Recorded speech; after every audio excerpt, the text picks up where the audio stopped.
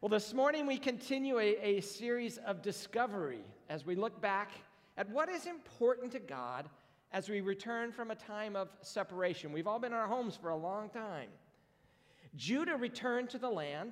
They'd been there a couple of hundred years, and a couple hundred maybe, and they get to hear one last message from God before he goes silent for 400 years, and the next prophet on the scene is John the Baptist.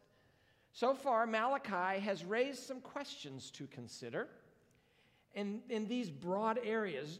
Do we treat God as God? Do we obey his word? Do we obey his commands? Like, not picking and choosing which commands, but all of them.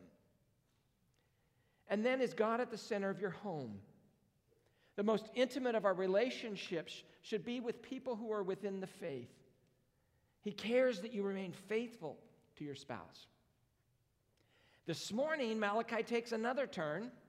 He asks this question: do we seek justice? Do we seek justice? Do you have your sermon notes? There's digital ones through the phone. There's some on the tables in the back if you need one. Someone will bring you one, I'm sure. Or just go get it yourself. We're in Malachi chapter 2, verse 17. Let's read the text. Malachi 2, verse 17. You have wearied the Lord with your words. How have we wearied him, you ask? By saying all who do evil are good in the eyes of the Lord, and he is pleased with them. Or, where is the God of justice? I will send my messenger who will prepare the way before me. Then suddenly the Lord you are seeking will come to his temple. The messenger of the covenant whom you desire will come, says the Lord Almighty. But who can endure the day of his coming? Who can stand when he appears? For he will be like a refiner's fire or a launderer's soap. He will sit as a refiner and purifier of silver. He will purify the Levites and refine them like gold and silver. Then the Lord will have men who will bring offerings in righteousness. And the offerings of Judah and Jerusalem will be acceptable to the Lord, as in the days gone by, as in former years. So I will come to put you on trial. I will be quick to testify against sorcerers, adulterers, and perjurers, against those who defraud laborers of their wages, who oppress the widows and the fatherless, and deprive the foreigners among you of justice. But do not fear me, says the Lord Almighty. I, the Lord, do not change. So you, the descendants of Jacob, are not destroyed. An interesting text. Notice how it opens back in verse 17. You've worried the Lord with your words. Basically, they had changed their minds about the God of justice. They're like, it's not really just. And notice how it ends in chapter 3, verse 6. It ends with, the people have changed their views of God, but God hasn't changed. God hasn't changed at all. I, the Lord, do not change. Therefore, Israel's faith through times of ups and downs should have been stable because God had promised them to be with them, to care for them. And yet their hope and their faith are rattling a bit. They were talking as if they had no God to believe in. They had no God to trust. But for now, the God who doesn't change or grow weary, he's been very clear about that, is now said to be wearied with his people's faithless and helpless words. They are again oblivious to their sin as they've been throughout Malachi. You have wearied, verse 17, the Lord with your words. Oh, how have we wearied him?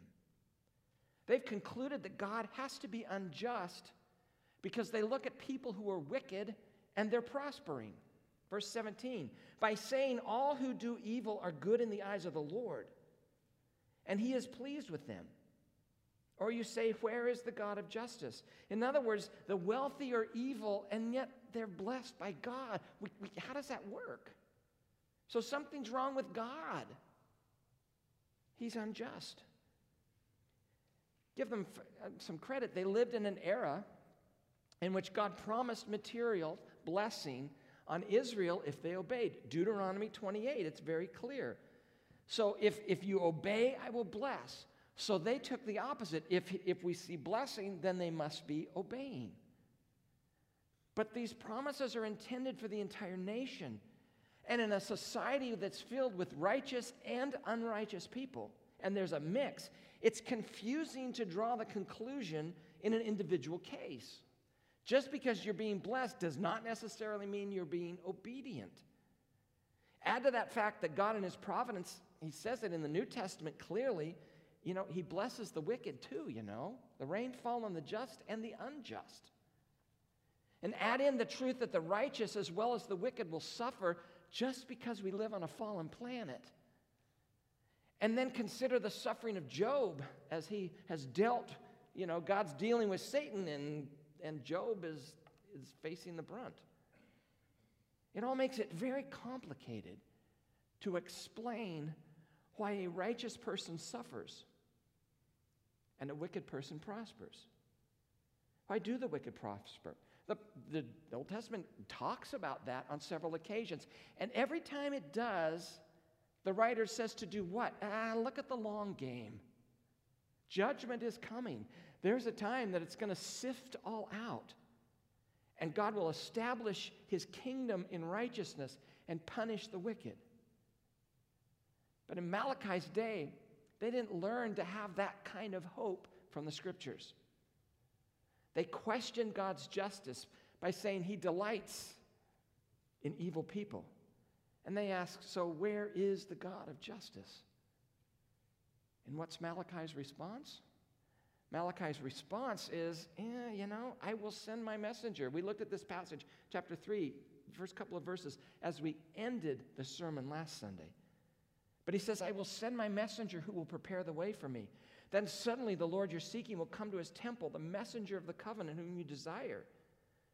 But who can endure that day? In other words, you're not really going to be ready for that time. And suddenly the Lord you're seeking will come.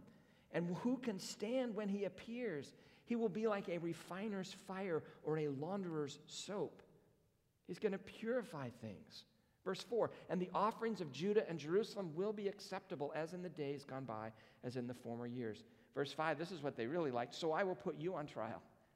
You're putting me on trial because I'm not just, when I come back, I will put you on trial. And so they had put God himself on trial, and he says, when I intervene, you will be on trial. And God will come, and when he does, he will purge the evil out of the nation. But Israel will not be destroyed. Why not? Because God doesn't change. And he made the promise to maintain to his people that he verse 6, the Lord does not change, so you, the descendants of Jacob, are not destroyed. He promised not to destroy them.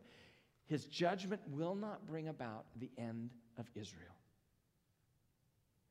But what's interesting to us this morning, to me at least, is what are they doing to bring about the anger of God into their lives?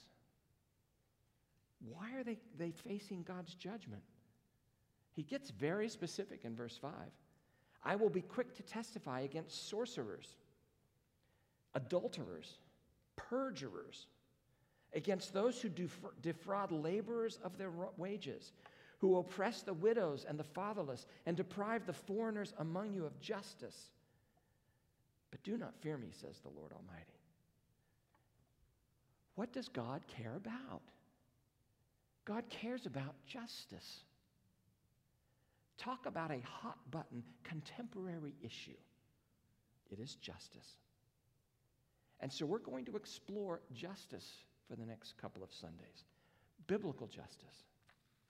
One of the fundamental characteristics that sets human beings apart from other creatures is our craving for justice. I mean, why is it that animals can kill their own? They can abandon their children, and we consider it natural. And human beings are held to a much different standard. Turns out the Bible has a very interesting take on that. In Genesis, we see that humans were created to be the representatives of God on earth. We were made in the image of God. Therefore, we have to abide by his morals and concepts of justice that he displays and teaches. We don't always behave with justice and fairness. So let's dive a little deeper into this concept of justice in the Old Testament and the New. We're going to start this morning. What are the two terms for justice? Two big terms for justice. You're going to learn some Hebrew this morning, and now you're excited. I can tell. Woohoo!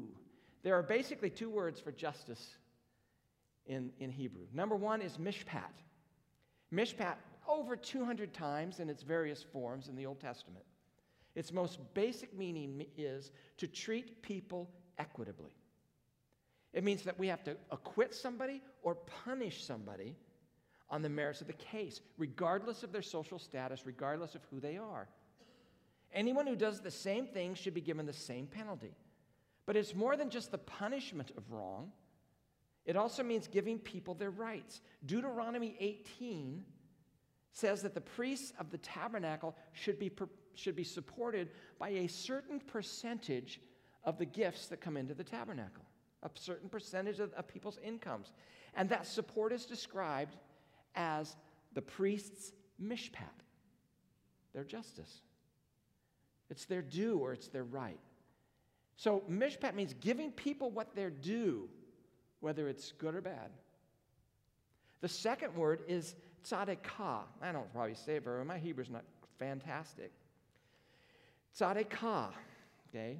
That's righteousness. It's the second word. It's often used with mitzvah. They always go together, justice and righteousness. It means being just. It's usually translated, however, being righteous. And it refers to living life in right relationships. Okay? When we think of the word righteousness, we think of our private morality or sexual purity or being diligent in prayer and Bible study. That's righteousness. But in the Bible, it really does refer to everyday living as you're living out your relationships. And when a person conducts relationships in their family and in the society with fairness and generosity, that's righteousness. These words occur together 36 times in the Old Testament. So that's kind of the concept. How big of a deal is it in the Old Testament and in the New Testament? How big a deal is justice in the Bible? Does God really care all that much, or is this just kind of Malachi throwing this out? When he looks down and sees our world, does God really care what's going on? And if he does he have anything to say about it? If you want to know the answer to that question, all you have to do is pick up your Bible and start reading it, by the way. You'll find that the Bible is crammed with verses and stories and texts where God expresses his concern for justice. It's a major theme in the Old Testament. I'm going to read some of those to you, and we're going to take some time to do that. The point of this, you can follow along if you want to. Most of them will be on the screen. The point of this, shall I just be honest with you, is shock and awe. You want to hear God's heart for justice? Here it is. Listen to the scripture. Amos 5:24, let justice roll down like a river, and righteousness, those two words together, like a never-failing stream. Micah 6:8, what does the Lord your God require of you? What does he want? To act justly, to love mercy, and to walk humbly with your God. Exodus 23, first 9 verses, gives us the laws of justice and mercy. He says this is what it involves. It involves no false reports. It means you don't follow the crowd. It means there's no favoritism in the law. It means you give true testimony. You show kindness to your enemy. You show justice to the poor. No false charges. No capital punishment for the innocent. Don't take bribes. You treat foreigners fairly. Deuteronomy 10:17 speaks of God's just character. It says God doesn't show any partiality, and the Lord doesn't accept any bribes. None. Deuteronomy 10:18, justice is seen in widows and in orphans and in the way you have food and clothes for foreigners. Deuteronomy 16:20, follow justice and justice alone so that you may live and possess the land the Lord your God is giving you. Deuteronomy 24, 4 statements about what justice is. It is justice to the aliens. It is justice to the widows. It is justice to the poor. It is generosity to everybody. See, God was very specific about how society was supposed to be organized. He doesn't just go out and say, you should just go love one another. He gives specific directions on what does that look like? What does that look like in a culture and in a society? And God was concerned that when the people went to live in the land, they're not living there yet in Deuteronomy, but when they get there, that they would set up a society that was quantitatively different from the heathen nations around them.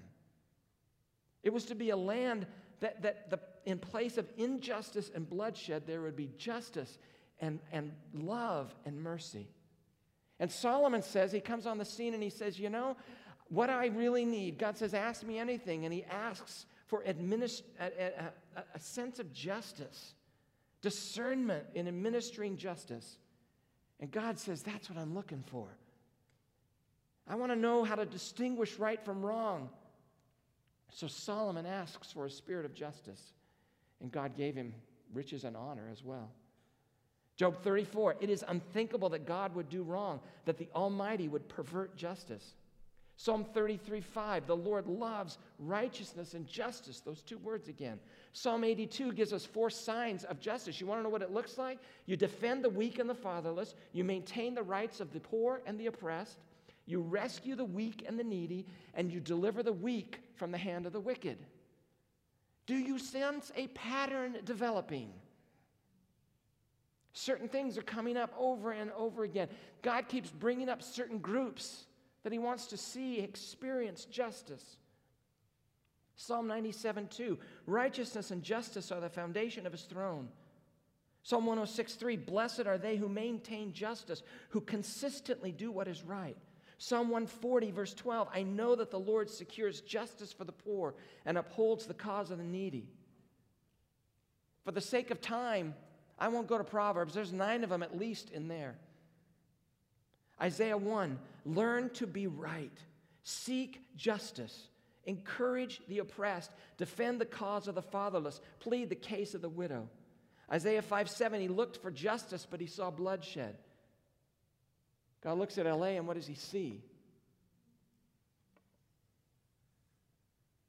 Isaiah 30, verse 18, the Lord is a God of justice.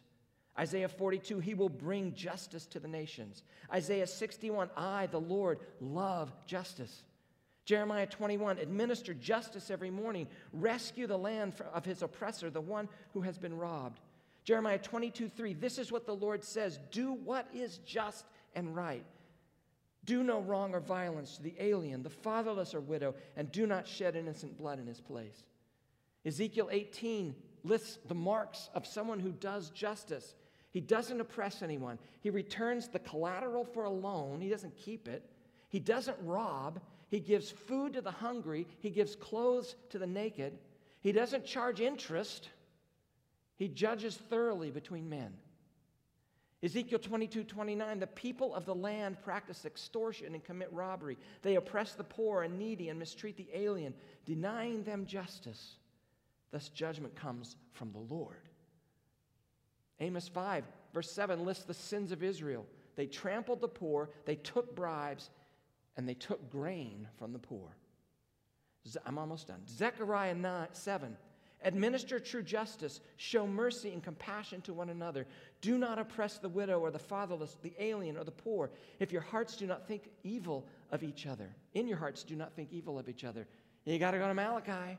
I will be quick to testify against sorcerers, adulterers, and perjurers, against those who defraud laborers of their wages, who oppress the widows and the fatherless, and deprive the foreigners among you of justice, but do not fear me. So it's just an Old Testament thing. James 1:27. Religion that our God accepts as pure and faultless is this, to look after the orphans and widows in their distress, and to keep oneself from being polluted by the world.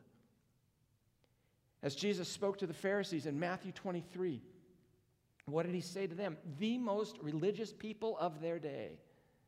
You hypocrites, you whitened sepulchres. That's a tomb. You are the ones who rob the widows' houses in the name of religion. You cheat the poor. You cheat the oppressed.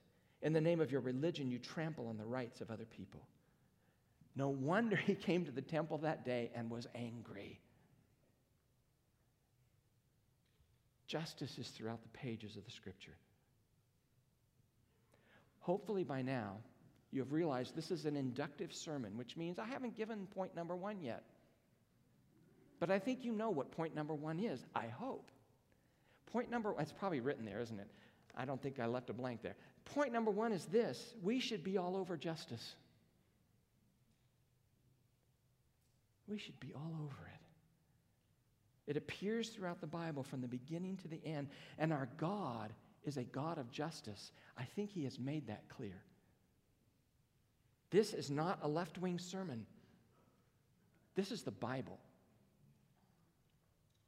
And maybe the church has needed to grow up and listen to the whole counsel of God. God's concern about justice on earth has been there all along. God is very much concerned about justice. The way I look at it, the way our culture looks at it. Therefore, we're going to spend the next couple of weeks exploring biblical justice. Some of you are very nervous right now. Others are very excited right now. But probably you're all going to be disappointed at one point or another. Because my goal is that I might accurately reflect a biblical perspective on justice. I am no expert. I'm barely a theologian, but I'm not a political scientist. But there is a massive social movement shaking the core of our nations. And 2 questions I think we need to keep in mind over the next few weeks. Number 1, can we discuss these issues with grace? Can you cut me some slack and I'll cut you some slack? You really need to listen to all the messages. There should be 3, but we'll see. And number 2, can we maintain a biblical worldview and still be concerned about justice? We'd better be able to. And I promise I will do my best to theologically evaluate the modern movements so that we understand what's going on around us. For example, the Bible says all people are children of God, made in his divine image. That's the foundation for getting along. The modern movement begins with from a very different place. We're all just children of our society, fashioned by these social constructs and power dynamics, and you got to think about all that. No, we've been made in the image of God, so we love one another. But this morning, I just want to shout loud and clear, we should be all over justice. And I don't think we can agree with the starting point. Not yet. Which leads me to point number 2. What character qualities does God say are important as we consider justice? In what realms do we see justice lived? Well, we know he remembers the widows. He remembers the orphans. He remembers the poor. He remembers the foreigners. You cannot read the Old Testament without seeing that God cares what happens to these 4 groups of people. And when I say widows, you got to think single parents. When you see orphans, you got to think foster kids. When you see the poor, you have to think homeless as well. They're pretty poor.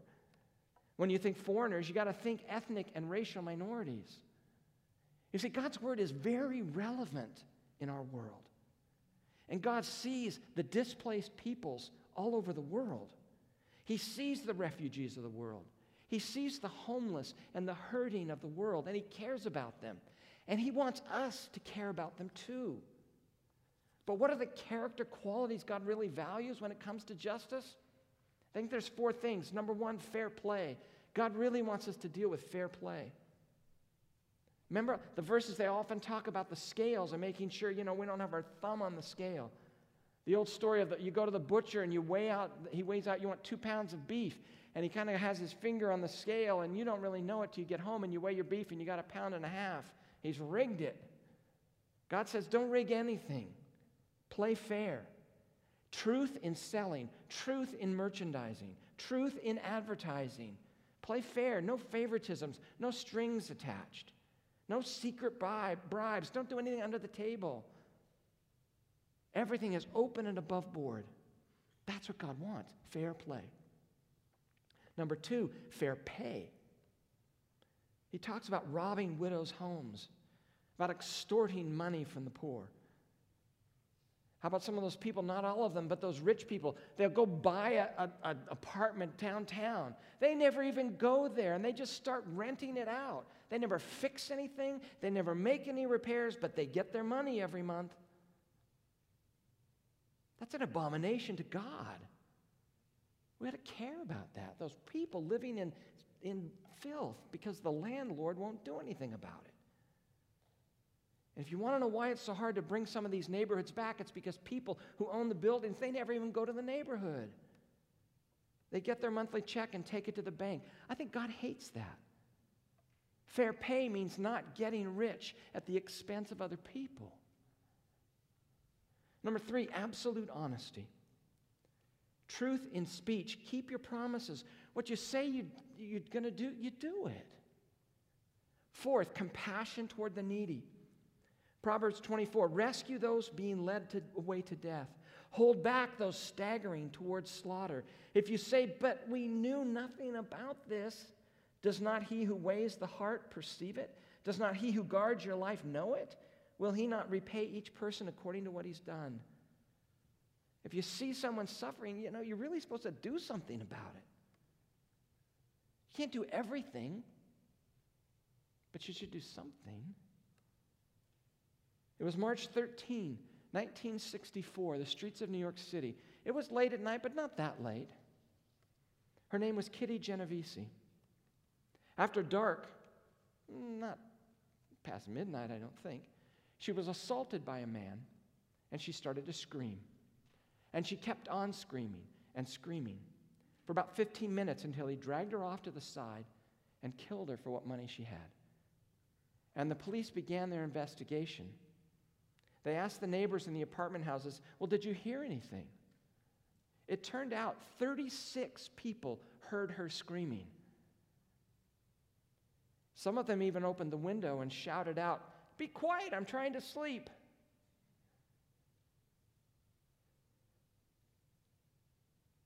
When they asked if they knew what was happening and why they didn't do something, the common response was, we just don't want to get involved.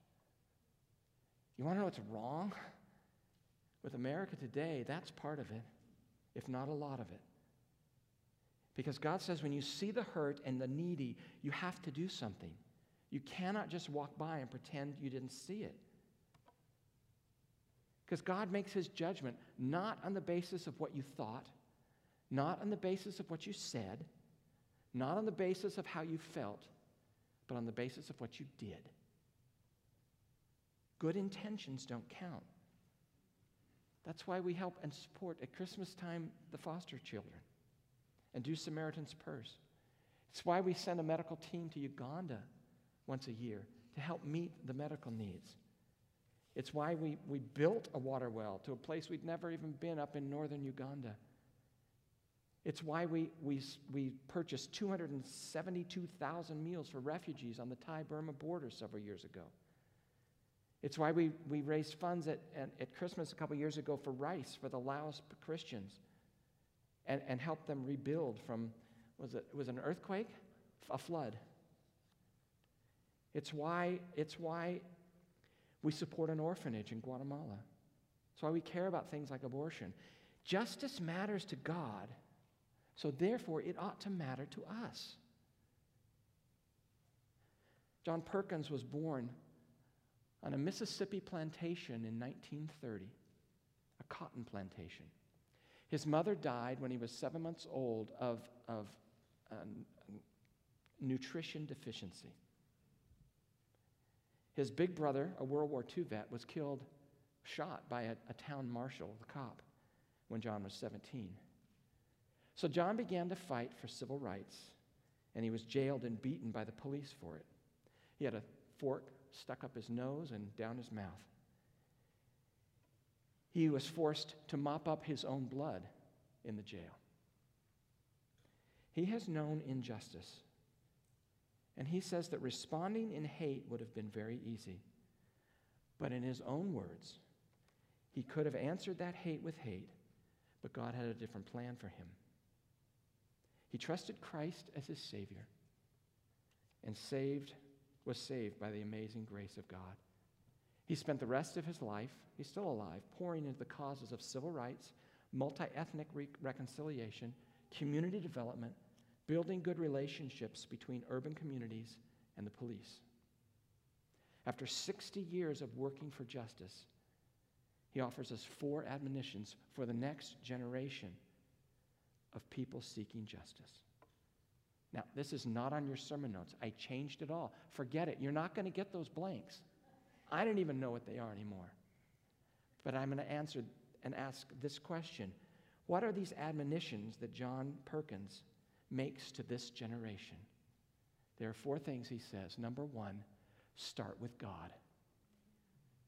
God is bigger than we can imagine. We must align ourselves with his purpose, his will, his mission to let justice roll down and bring forgiveness. This is a God-sized problem. So if we don't start with God, whatever we're seeking, it ain't justice. Number 2, be one in Christ. Christian brothers and sisters, black, brown, white, rich, poor, we are family. We are one blood. We've been adopted by one Father, saved by the same Son, and filled with the same Holy Spirit. And in John 17, Jesus prays for everyone who would believe in him, from every nation, tongue, tribe, that we would be one. If we give any foothold to the kind of tribalism that could tear down that unity, then we are not bringing God's justice to this world. Number 3, you got to preach the gospel. The gospel of Jesus Christ and his incarnation, his perfect life, his death as our substitute, his triumph over death and sin is good news for everyone. It is multicultural good news. And in the blood of Jesus Christ, we're able truly to see ourselves as one race, one blood. And we need to stop playing the race game. Christ alone can break down the barriers of prejudice and hate that we all struggle with. There is no greater power than God's love expressed in Jesus Christ. That is where we find true human dignity. If we replace the gospel with this or that man-made political agenda, then we ain't doing biblical justice. Number 4, teach truth. Without truth, there can be no justice. And what is the ultimate standard of truth? It's not how we feel. It's not the popular opinion of this day. It's not what any president says or any politician. God's word is the standard for truth. And if we're trying harder to align our opinions with the popular opinions of our day than we are with the Bible, then we ain't doing biblical justice. We are in the middle of a great social upheaval. There's a lot of confusion, a lot of anger, and a lot of injustice in our world. But there are some Christians who are trying to fight this with man-made solutions. And these solutions promise justice, but they deliver division and idolatry. And they become a false gospel. Thankfully, in these trying times, conversations are beginning to happen. And we need to ask the right questions. We got to risk changing our own thinking and our own heart and dare to reach across the divides of our day, to venture beyond anger and hurt into grace and forgiveness, and not get swept up with false answers that lead to only more injustice. Love one another. Confront injustice without compromising truth. Healing, unifying biblical truth. Can you do that? Well, that's our goal. So that we can look forward to the day when justice will roll down like a river and righteousness like a never-failing stream. Let's pray. Father, if we're going to shine as a beacon of light and truth and hope, we need to make sure that we're welded to the message of the gospel of the grace of Jesus Christ. We need to begin with you. We need, as a church body, to be one in Christ. We need to preach the gospel and teach the truth with a heart of compassion. You came to serve, compassion, care for the hurting, and to give your life as a ransom for many. That's what we need to do.